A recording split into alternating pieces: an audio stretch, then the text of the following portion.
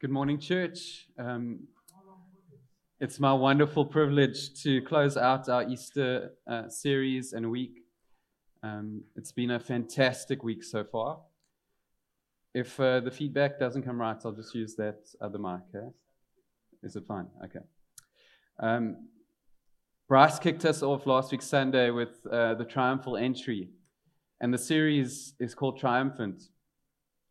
And Jesus finally, publicly declared that he was the king. For most of the journey, they were trying to make him king, and he was avoiding any kind of political advancement. He would run when he would do a miracle, and someone would see and believe that he was the king. He would often say to them, don't tell anyone what's happened. He was hiding in the shadows for the right moment.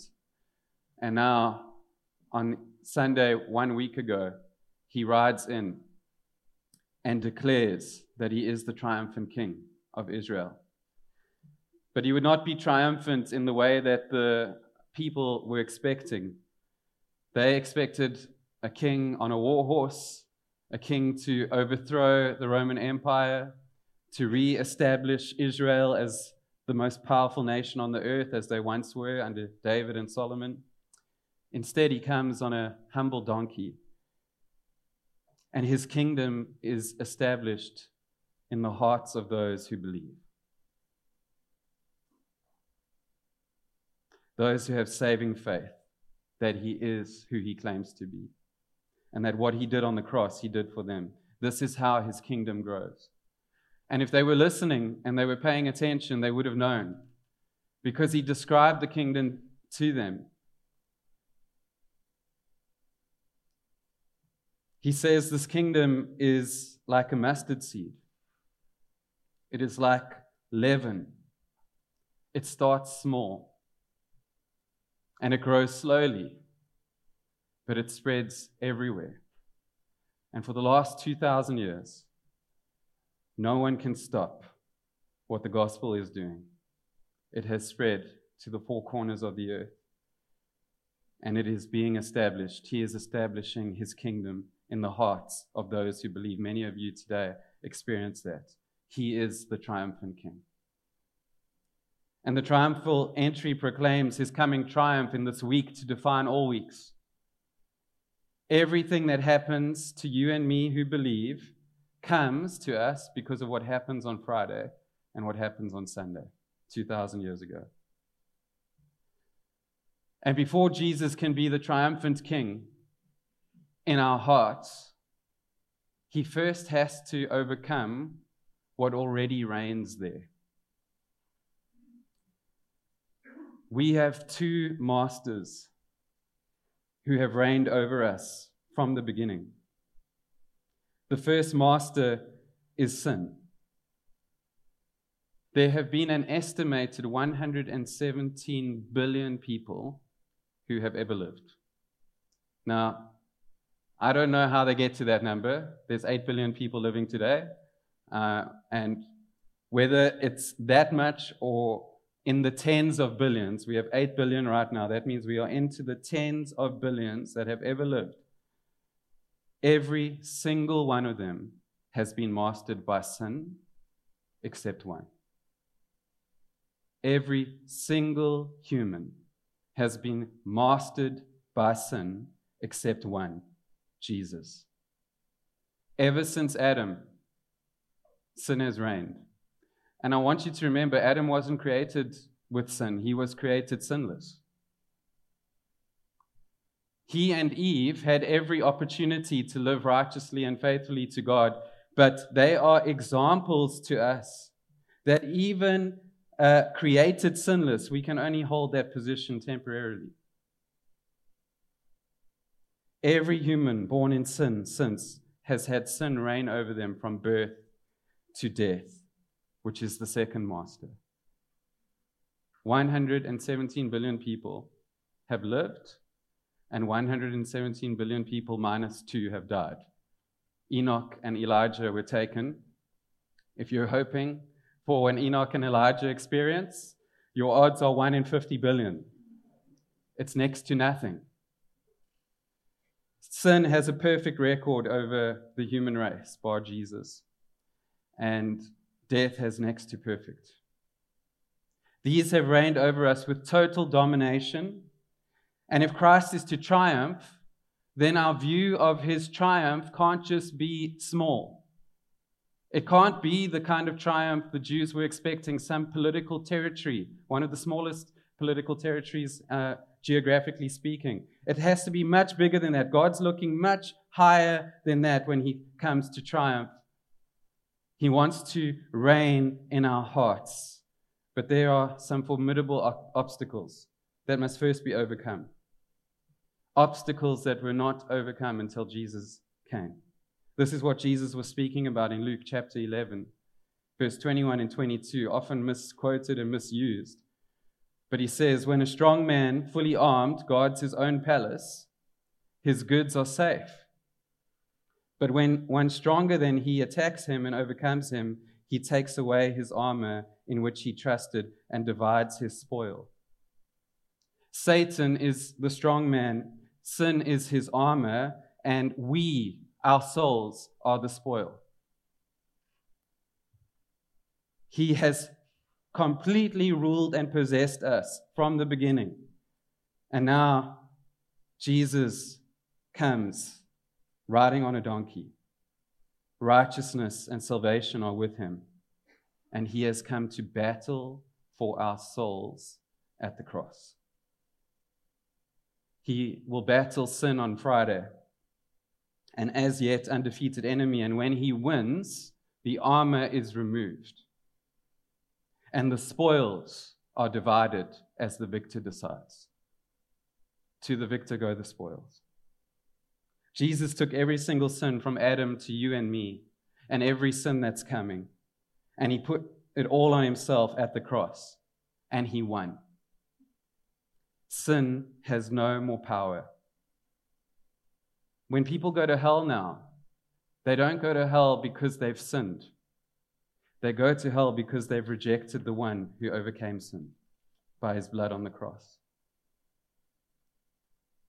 After Jesus' sacrifice on the cross, God's wrath towards sin, his anger towards the human race who have rebelled against him, his judgment for our rebellion, it's satisfied through Jesus' sacrifice on the cross. Jesus has paid for all of it. He's made an atonement. He has triumphed over sin in his death. And everyone who trusts in Jesus' atoning work on the cross will be saved by grace through faith in Jesus Christ. Jesus triumphed over the first master on Friday. And you do nothing to earn salvation, friends.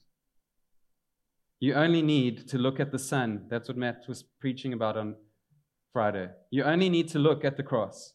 Look and believe. And you will be healed forever, forgiven forever. Someone stronger than the strong man has come. He has defeated the strong man. He has disarmed him, and the spoils are divided. This morning, we're looking at the second master, death. The resurrection is God's emphatic way of confirming Christ's victory on the cross. While Jesus lies dead, a question remains. Who won that fight? Did sin win? Because sin reigns in death.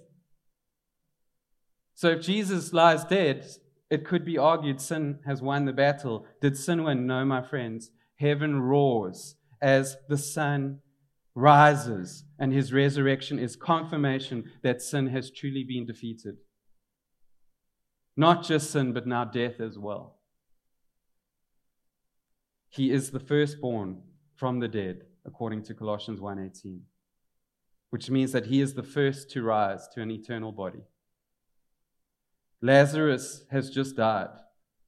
Lazarus has just been raised to an earthly body. Lazarus will die again. He might have had another week, another month, another year, another 10 years. But there will come a day, and has come a day, Lazarus has died again and been buried in the same tomb Jesus called him out of. His body lies there, an earthly body. The first one to be raised to an eternal body is Jesus. And his body sits next to the right hand of the Father right now. It is a physical body. You can touch it. We're going to see that in the text we read this morning. You can feel it. It also it's not bound by any physical laws. We can see that in the text we're going to read in a moment as well.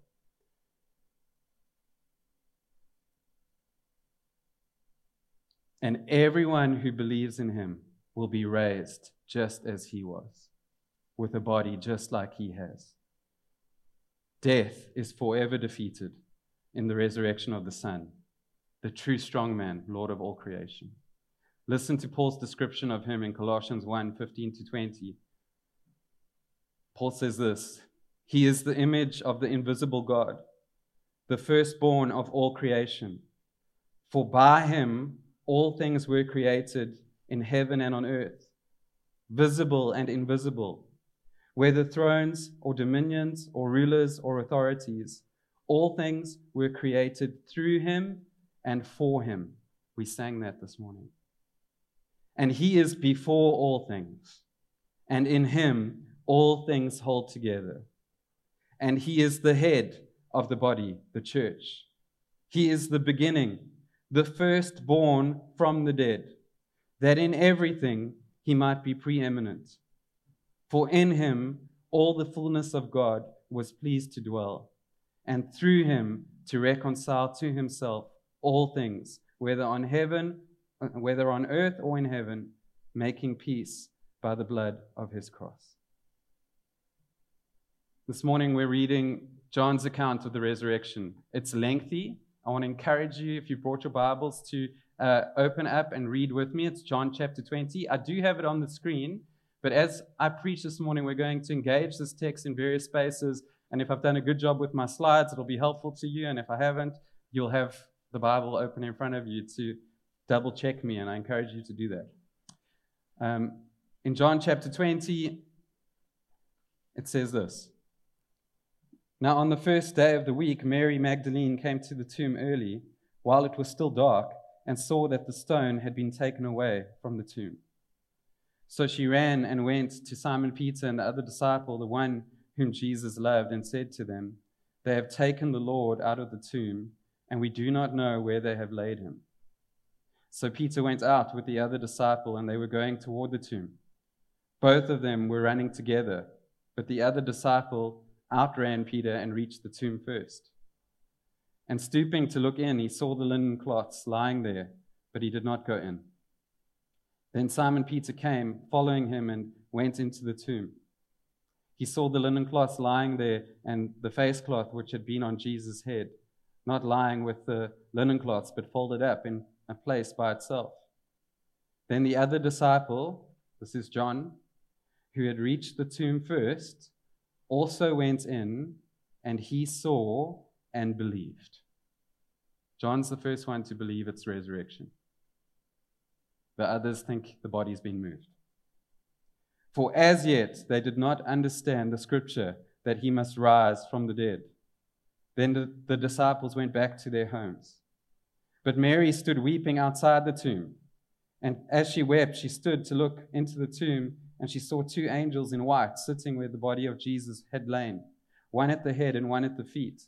They said to her, Woman, why are you weeping? She said to them, They have taken away my Lord, and I do not know where they have laid him.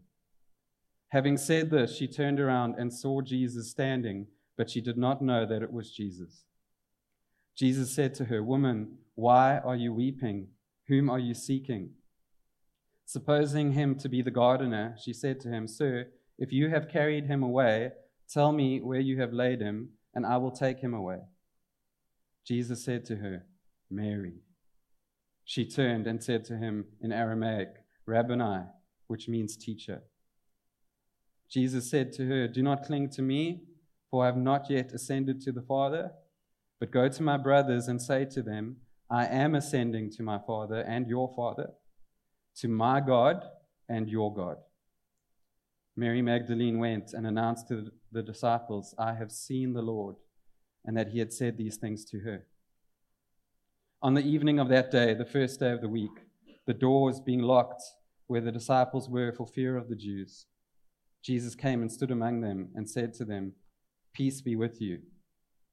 It's the first example of him not being bound by physical laws, entering into a locked room. He says, "Peace be with you." When he had said this, he showed them his hands and his side. Then the disciples were glad when they saw the Lord. Jesus said to them again, "Peace be with you.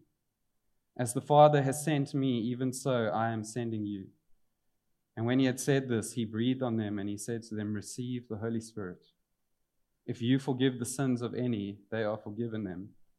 If you withhold forgiveness from any, it is withheld. We'll get to that. Now Thomas, one of the 12, called the twin, and was not with them when Jesus came. So the other disciples told him, "We have seen the Lord." But he said to them, "Unless I see in his hands the mark of the nails, and place my finger into the mark of the nails, and place my hands into his side, I will never believe." And never lasts 8 days. 8 days later, his disciples were inside again, and Thomas was with them, although the doors were locked. This is important to John that we get this. It's happened twice now. Although the doors were locked, Jesus came and stood among them and said, "Peace be with you." And in case you think he's just a spirit floating around, he says to Thomas, "Put your finger here and see my hands, and put your hand and place it in my side. Do not disbelieve, but believe." Thomas answered him. Thomas is the last one to believe. "My Lord and my God." Which is different to Peter saying, "You are the Christ." Thomas has a higher belief. It's personal, deeply personal. "My Lord and my God." Not just Lord and God, but "My Lord and my God." Jesus said to him, "Have you believed because you have seen me? Blessed are those who have not seen and yet have believed." Now Jesus did many other signs in the presence of the disciples, which are not written in this book, but these are written so that you, speaking to you, may believe that Jesus is the Christ, the Son of God, and that by believing you may have life in his name.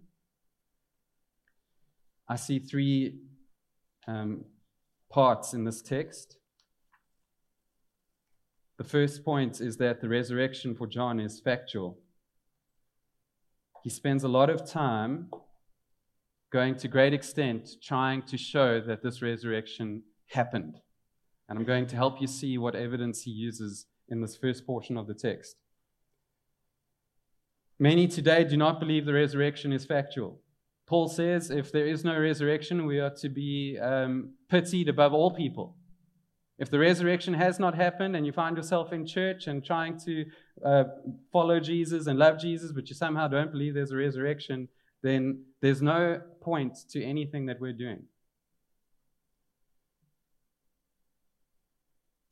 John wants you to know it's a fact, and many deny the facts. It's easier to deny facts when we weren't present to witness them. Most of the people I listen to denying facts don't have the privilege of being there 2,000 years ago. John was. John saw this with his own eyes. He was the first to believe. He didn't need to see Jesus' body walking around to believe. He believed the moment he saw that tomb empty, he believed.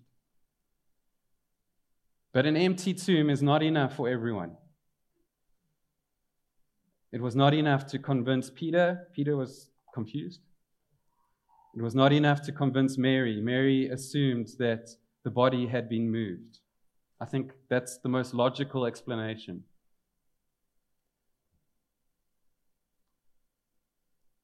The other Gospels record that there's at least 5 women that visited that tomb. So John's first piece of evidence is multiple witnesses. Sometimes people like to say, no, an eyewitness account isn't valuable because our eyes aren't trustworthy, and our memories fail us. Okay? And in the case of one witness, I would say yes. It's still a powerful piece of evidence, and we still use it in court. But the argument against one witness is being unreliable is much stronger than multiple witnesses, all seeing the same thing and all saying the same thing. And we've got in John's writings Mary, and then Peter and John. In the other writings, it's Mary, Joanna, and I forget all the others. There's about 5 of them. If you're interested in research, go read the other Gospels and see if you can find the other 5. I think Salome.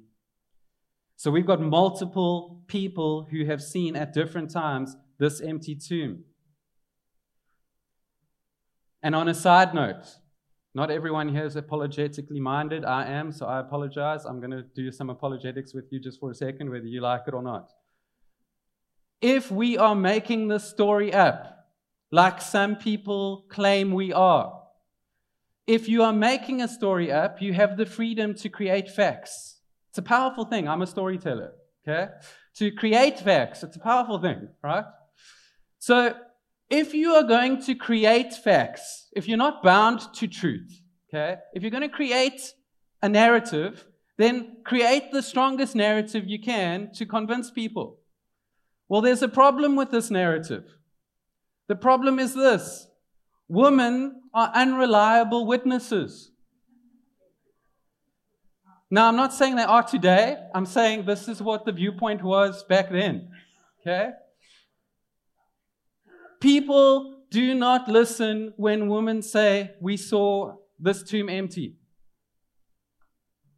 If we are going to make facts up, surely the people that should find the fake empty tomb should be men. It's easy to make it up if it's not real. You just change the gender. The problem is, we are bound to the truth. We can't make the facts up. And so what happened was, and God chose it to be this way, and I think it validates women, He wanted women to be the first ones to find the empty tomb.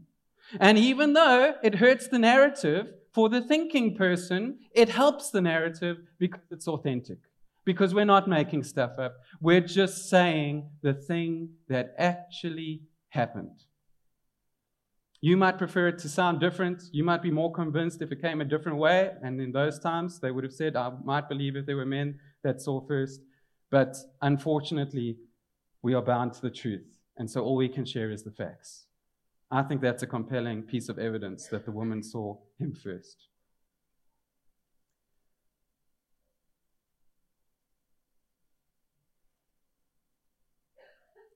Mary calls Peter and John, and they also witnessed the empty tomb. So even if we're struggling with gender over here, it doesn't really make sense. Men also saw it. Mary thinks the body has been moved, and she's weeping. Her weeping turns to joy when she sees Jesus. An empty tomb is not enough for everyone, but our witnesses didn't just get an empty tomb. They saw Jesus with their own eyes. So I want to take you through these facts from John one more time before we move on, because it's not the most important part of what I'm going to say this morning. But John wants us to believe in the fact of the resurrection. He offers us multiple witnesses. He allows them to be women, though that hurts his narrative. For the thinking person, it helps. Why not change the facts? Because the truth is important to John. He saw an empty tomb, and it was enough for him to believe. Others had to see Jesus to believe.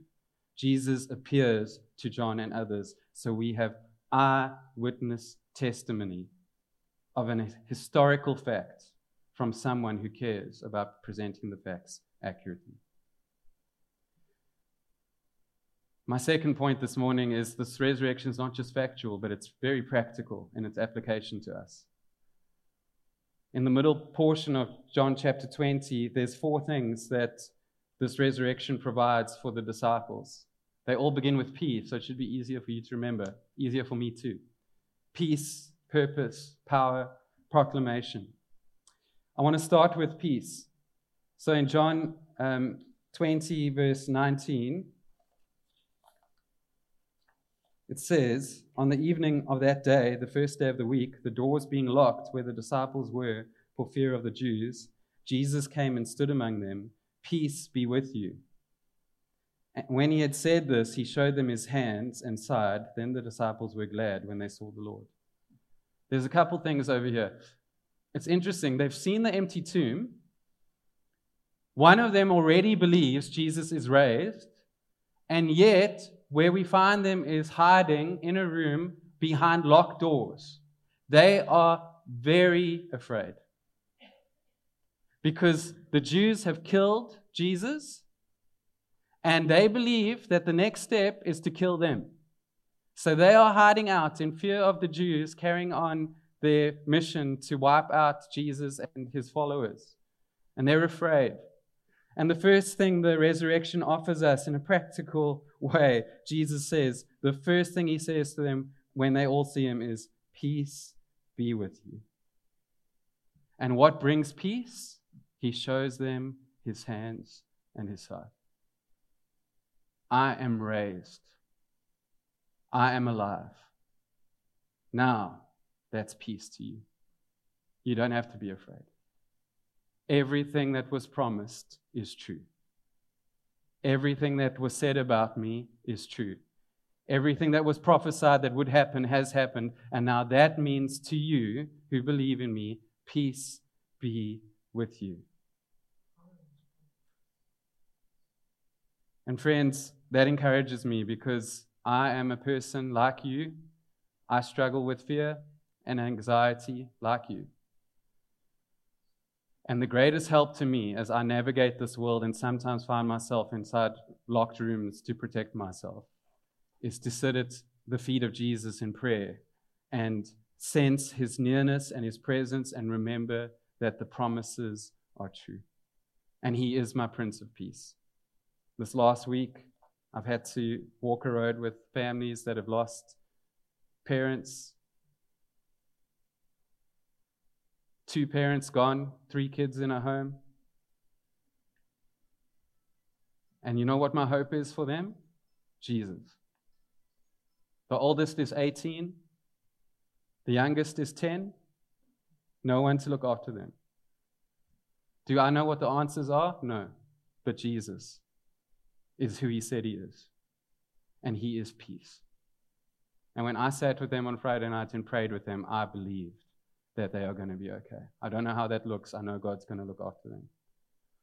Peace be with you because he has been raised from the dead. The second thing Jesus says to them when they're in that room is, he says in verse 21, he gives them purpose. He says to them, Jesus said to them again, peace be with you. So we need to hear peace more than once, and you'll hear it a third time. As the Father has sent me, even so I'm sending you. And this resurrection isn't just to settle our fears. It gives us wonderful purpose. Because the mission that Jesus was sent on is still happening as we speak today. And the way it moves, the way this gospel moves, is through those who believe. Because you believe, God is able to use your life in ways you would not even realize it's happening to bring someone else to faith. Someone else can watch your life and see you and see Jesus, and they can believe. I believe that's happened to every one of us, even if we don't know about it. And the mission is the same. You're wondering why you're here? You're here because God wants to extend his kingdom in the hearts of men, just as he has done in your heart, and he wants to use you wherever you are. He wants to use you in your workplace. He wants to use you in your family. He wants to use you in your social circles. Every single part about you matters, even the stuff you love to do. Do you know how I ministered when I was in Oman? Around PlayStation. So some of the teenagers go, oh, wow. I enjoyed PlayStation. Some of these young men were enjoying PlayStation. It was a lot easier to hang out with them for 4 hours in the evening, let me tell you, playing some FIFA, than it would have been if we were knitting. Okay? and we were doing something we enjoyed, but I'm waiting for every conversation, every moment to bringing Jesus, and it happens. It can happen. Doing the things we enjoy. I would sit in the I don't want to say bars because they don't sell alcohol there, but their coffee shops, their evening coffee shops. They love to play soccer on the screens. And there I am sitting cheering on Liverpool with Liverpool Muslims. And the things I love matter because I have a connection point with people that love those things. But actually, the biggest thing that matters here is I know Jesus. You don't know Jesus. So as you paddle, I'm looking at Dave Alderman. And as you go for your runs and as you do the stuff you love to do, this is the wonderful thing for purpose for all of us is God is able to use you right where you are and how He made you to share your faith with other people around you. That's why you're still here, if you're wondering why you're still here. As Jesus was sent, so Jesus is sending you. Did God send him with real purpose? Amen. And Jesus is giving that exact same purpose to you and me. And we're winning. We're winning. The gospel is moving, it's spreading. And He's going to come back again, and soon. It might even happen today. I don't think there's much more left to do. And whatever's left to be done, I think God can get it done really quickly. Are you ready? Are you doing the purpose that He is sending you for? The third thing we see in the text is the resurrection brings power. In John 20:22, and when He had said this, He breathed on them and said to them, "Receive the Holy Spirit." The Spirit gets poured out at Pentecost in a powerful way, but they already have received the Spirit. The moment they see Jesus has resurrected from His body, He breathes on them. Very similar to Genesis where God breathes life into Adam. Now Jesus is breathing spiritual life into those that follow Him and believe in Him. You and me also have received the Spirit. So we don't just have this purpose, which you might hear and go, that sounds massive, like I'm not quite sure I can play a role in that the way you're describing. And then straight away after that, Jesus then says, as I send you, now He's giving you the power to go in what He's sending you to do. And every single one of you who believes is sitting here. You have received the Spirit. Do we need more of the Spirit? Amen. Should we be praying to be filled by the Spirit? Should we be praying for God to pour out His Spirit upon us? Yes, please. I'm not saying we don't need more. We definitely need more. But everyone who believes and has seen Jesus, the resurrection offers this to you. There's power in the Spirit given to you. And you can ask for more, and you should. And then the last practical application of the resurrection for these disciples and for us is this very strange scripture that I think Catholics and others maybe misapply. Proclamation. You might wonder, what the heck does John 20:23 have to do with proclamation? And I probably don't have enough time to do it justice. I've lost my phone, so before I preach all day. Oh, damn. Doing well. If you forgive the sins of any, they are forgiven them. If you withhold from any, it is withheld. Do you really have the power to forgive someone their sins? No. The only way sins are forgiven is through the cross. That's how they are forgiven. So when we go to a human being and we pay a penance or whatever we're doing, and we want them to speak some kind of forgiveness over us, I think that's a misapplication of this text.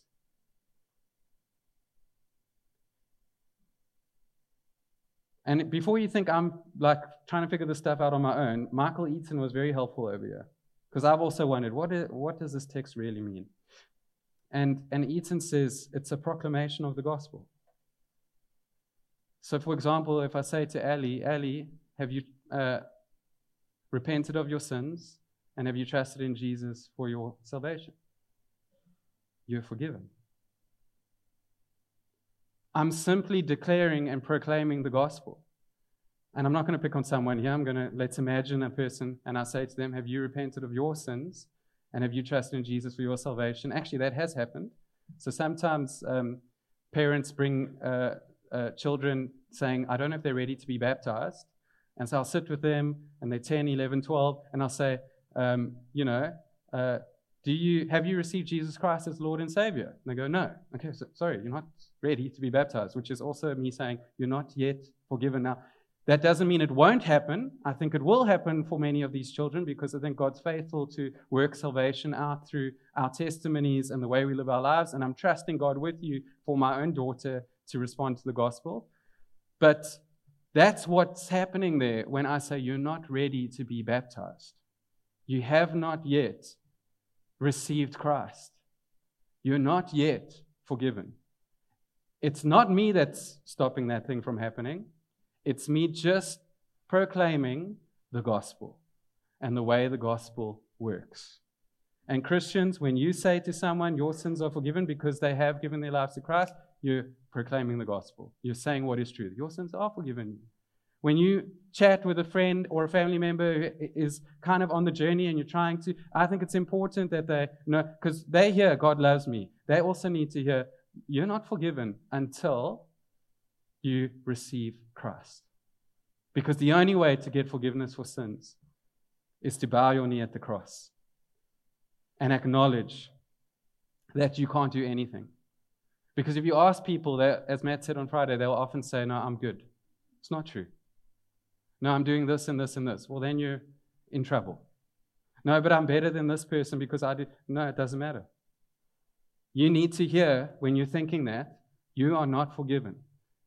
Because forgiveness comes by emptying yourself and of your works and coming to a point of realizing, I can do nothing. And I'm no better than anyone else. And suddenly you can look at the cross and see Jesus, because now it makes sense. That's why he did it. Because I couldn't do anything. So he did it for me. And when you see that, it can happen in a moment. You can move from being unforgiven to forgiven. And that brings us to the third and final point. The purpose of the resurrection is that we would believe. John places the story of Jesus and Thomas right before he talks about the purpose of this book. And he's using Jesus and Thomas as an example of what happens to everyone who comes to faith. And the purpose of all of the writings. And I think a lot of us can relate to Thomas, known as the doubting Thomas. Every single person here probably at some stage has wrestled with doubt over faith. And some of you might still be wrestling with doubt. That's why you aren't yet believers. You've got lots of questions. And maybe rightfully so. I don't know what's happened to you in your life, but I know that painful things happen to a lot of us, and there's big questions over God and pain that stop people from believing and responding to the gospel. And many people can relate to Thomas. Some of you might be sitting there saying, Mark, some of the stuff you're saying sounds nice, but I need to see it. I need to see it. I can't believe without seeing it. I'll never believe without seeing it. And Jesus' message to Thomas is his message to you. I love it. He doesn't leave Thomas in his unbelief. He doesn't say to Thomas, no, that's not good enough. You need to just believe without seeing me. He answers Thomas's questions and Thomas's challenge. Unless I see in his hands the mark of the nails and place my finger into the mark of the nails and place my hand in his side, I will never believe. And Jesus says, then don't be disbelieving. Believe. And some of you might be going, Mark, if Jesus stood in front of me and gave me the same opportunity to touch his marks in his hands, to touch his side, then I would believe. What John's writing to you next is for you. The next verse says this. Jesus said to him, have you believed because you have seen me? Blessed are those who have not seen and yet have believed. Many thousands and thousands and thousands of people have heard the gospel since Jesus ascended to heaven. And just like Thomas can say, my Lord and my God. This scripture has proved true. Blessed are those who have not seen and yet have believed. What is the purpose of this book? Why is John writing this? He says, Jesus did many other signs in the presence of the disciples, which are not written in this book, but these are written so that you may believe that Jesus is the Christ, the Son of God, and that by believing you may have life in his name. There is power in this gospel this morning, friends. It has power through words to convince you. If you had said to me as a logical thinking person when I first came to faith at age 14 that something happened 2,000 years ago and I'm going to just have to believe it to be saved, before I believed it, I would have said to you, I will never believe. Just like a Thomas. I'm not an idiot. I'm not a moron. I need evidence. I need to be convinced. But something happened one day. Something happened that surprised me. I suddenly got it that I can't be good enough to get there to heaven. I thought I could before that, and I tried really hard. And then one day, while someone was preaching, they said, you're all exactly the same. The worst of you in your mind to the best of you in your mind, you're all in exactly the same boat. And when he said it, it was the first time I believed it.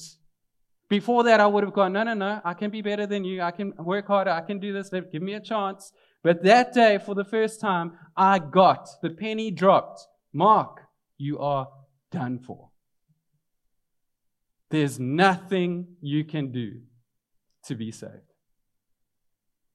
And then he lifted up Jesus. And I looked. And I believed. And I had heard Jesus' name before. And I had heard the story about the cross before. But this was the first time I understood. He did that for me. And I moved in one moment from unbelief to belief. It happened not because I saw him with my eyes or touched him with my hands. It happened because I heard the gospel and I understood it and I believed. And I want to tell you right now, I didn't figure anything out. God revealed himself to me. God removed the veil from my eyes so I could see. He could do that this morning for you. As I'm walking here, you don't have the privilege of seeing what I'm seeing, but I'm telling you right now, Christians, and I want you to pray with me because we're at the key part here. There are people in this room who don't yet believe. That can change in a moment. Why? Because I'm preaching well? No, because God is here. And when God reveals who he is to people, suddenly people who thought it would never happen, this is what John's saying. These things are written so that you would believe. And Jesus is saying to you, don't go on unbelieving. Believe. I've got two men I want to close with. Very famous. The first one's Charles Spurgeon. Charles Spurgeon is regarded as the prince of preachers. Bryce gets a smile on his face at the mention of his name. Bryce reads all of Charles. If you want to learn more about Charles, just have a conversation with Bryce. Charles Spurgeon was walking on a very cold winter's day, an unbeliever. And he walked into a church for warmth. British, English winter, and it was freezing, and the church was warm, so he walked in, and he sat at the back. And the preacher didn't rock up because the snow was too bad. So imagine that happened this morning. Imagine Matt, me, and Bryce didn't rock up. But there's hundreds of you here, and suddenly one of you goes, well, I read this morning. And a guy gets up, takes his Bible to the front, and reads one verse of Scripture. And the verse was Isaiah 45. I think it was 23. Should have checked this. But it says, look unto me for salvation. That's all he had. Some of you are going, Mark, we wish that's all you had this morning. But look unto me for salvation. And then he looked at Charles Spurgeon sitting there, and he knew he was new. Okay? And he pointed at him and he said, "My boy, look at Jesus." And Spurgeon says, I didn't hear a single word he said after that. He kept preaching, but I never left the thought of look at Jesus and be saved. And that day, off that one line, the greatest preacher since Jesus, possibly, believed. And he gives his life to Christ off a look. He looked. Matt asked you to look on Friday. Not just hear it and glance and move on, but he said, look. That's what they did with the serpent in the wilderness. You looked and you were healed. It's enough to just look at Jesus to be saved. It's an incredible thought. This is why even as some of you look at me with some blank stares, I'm going, I'm still going to lift him up. Because if you look, you might see today, and that won't be because I've done a good job. It's because God is at work when we lift up Jesus and people can get saved. And that's how Charles Spurgeon got saved. Off an unprepared sermon, off one verse. And it was just look, and you'll believe. Some of you don't believe because you don't look. I'm asking you to look. The second person I want to speak to you about is, and I have 1 minute, C.S. Lewis. C.S. Lewis grew up in a devout Christian family in Ireland. He was taught things of the gospel, believed the gospel in the beginning. I can't say whether he was saved or not, but a good Christian boy. And then his mom got sick. And at the age of 9, he was praying for God to heal his mom, and God didn't listen. And his mom died. One of the greatest minds of our time started wrestling with this unanswered prayer that God wouldn't listen to him. And then he grew up to be a teenager, and his atheism was hard set by the time he was in college, in universities. He had come to believe that it isn't true. None of it is true. The pain that he had gone through and many other experiences, that's where he landed. But he had an incredible mind. And what I'm about to say to you, I can't prove is real. I read it in preparation, and I still struggle to believe this even as I say this. He writes a book. One of the books he wrote is on literature. And in preparation for writing the book, it takes him 18 years to write the book. Brilliant mind. 18 years to write the book. You know, one of the activities he did in preparation for writing that book, he read every single book in English. Every single one that exists. Okay? I read maybe 1 or 2 books a year. This guy took every book that exists, and to write this book just on literature, he said to himself, for homework, I'm going to read all English literature. And he did it. And in so doing, what happens, he comes across Christian authors. G.K. Chesterton is one of them. And he starts to have wrestlings with his atheism over the logic and the arguments put forward by these strong believers. He starts to wrestle. Then he meets people who also cause him to wrestle with his atheism. One of those people is J.R.R. Tolkien. And the Lord of the Rings writer sits with C.S. Lewis one night. They talk all night. And faith comes up. But he's fighting. And some of you are fighting this morning. You're here actually because somewhere deep down you do want answers. And even Paul, when he gets saved, Jesus says to him, why do you kick against the goads? That day Paul got saved, God had been working on Paul for a long time. Why do you resist what I'm doing inside of you? And C.S. Lewis stays up all night with J.R.R. Tolkien, and he says, I love this testimony. He says, the next day, I was thinking about what we had spoken about, and I got in the car. When I got in the car to go to the zoo, that was a daily activity, I did not believe that Jesus Christ was the Son of God. When I got out of the car, I did. Some of you came here this morning, you don't believe, and that's okay. You've got good questions. I think you should ask them. I think you should sit around with people and talk all night if they're willing to have you and ask every question you've got. But that's what happened to me. That's what happened to C.S. Lewis. That's what happened to Charles Spurgeon. There came a moment where we moved from unbelief to belief. And Jesus was raised. And John writes about it so that you will believe. Let's pray.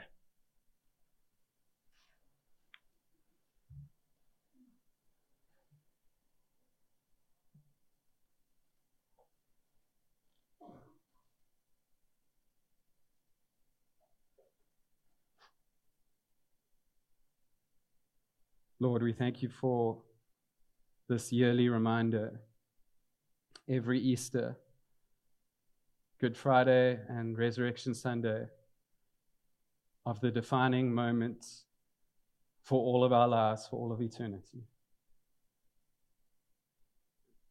We have sung songs declaring your resurrection this morning, Lord.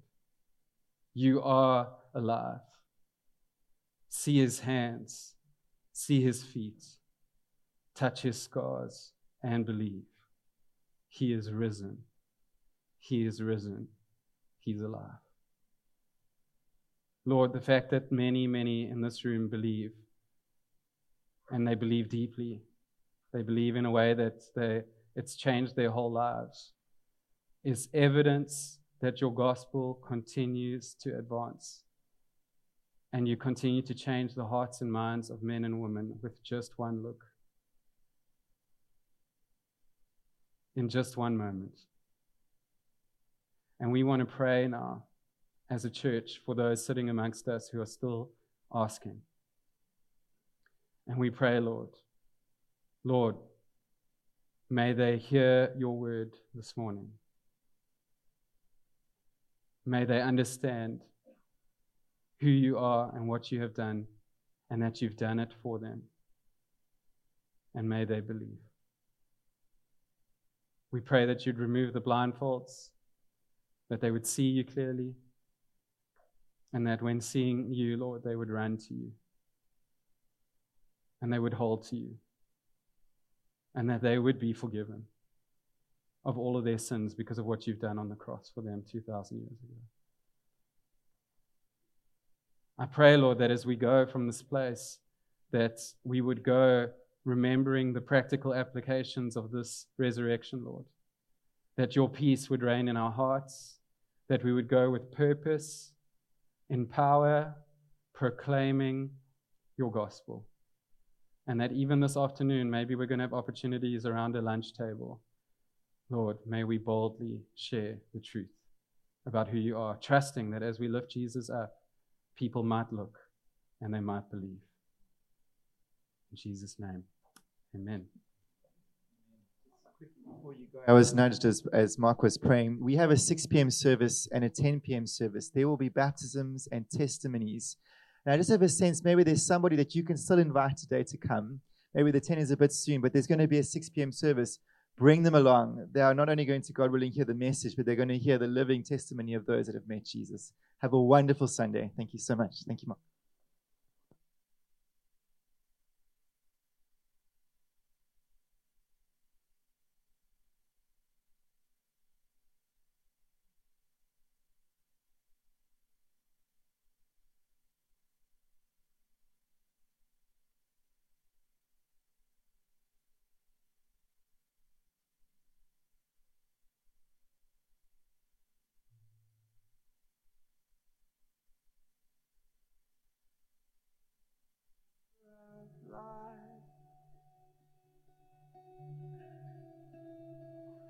And as you speak, 100 billion galaxies are born. In the vapor of your breath, the planets form. if the stars were made to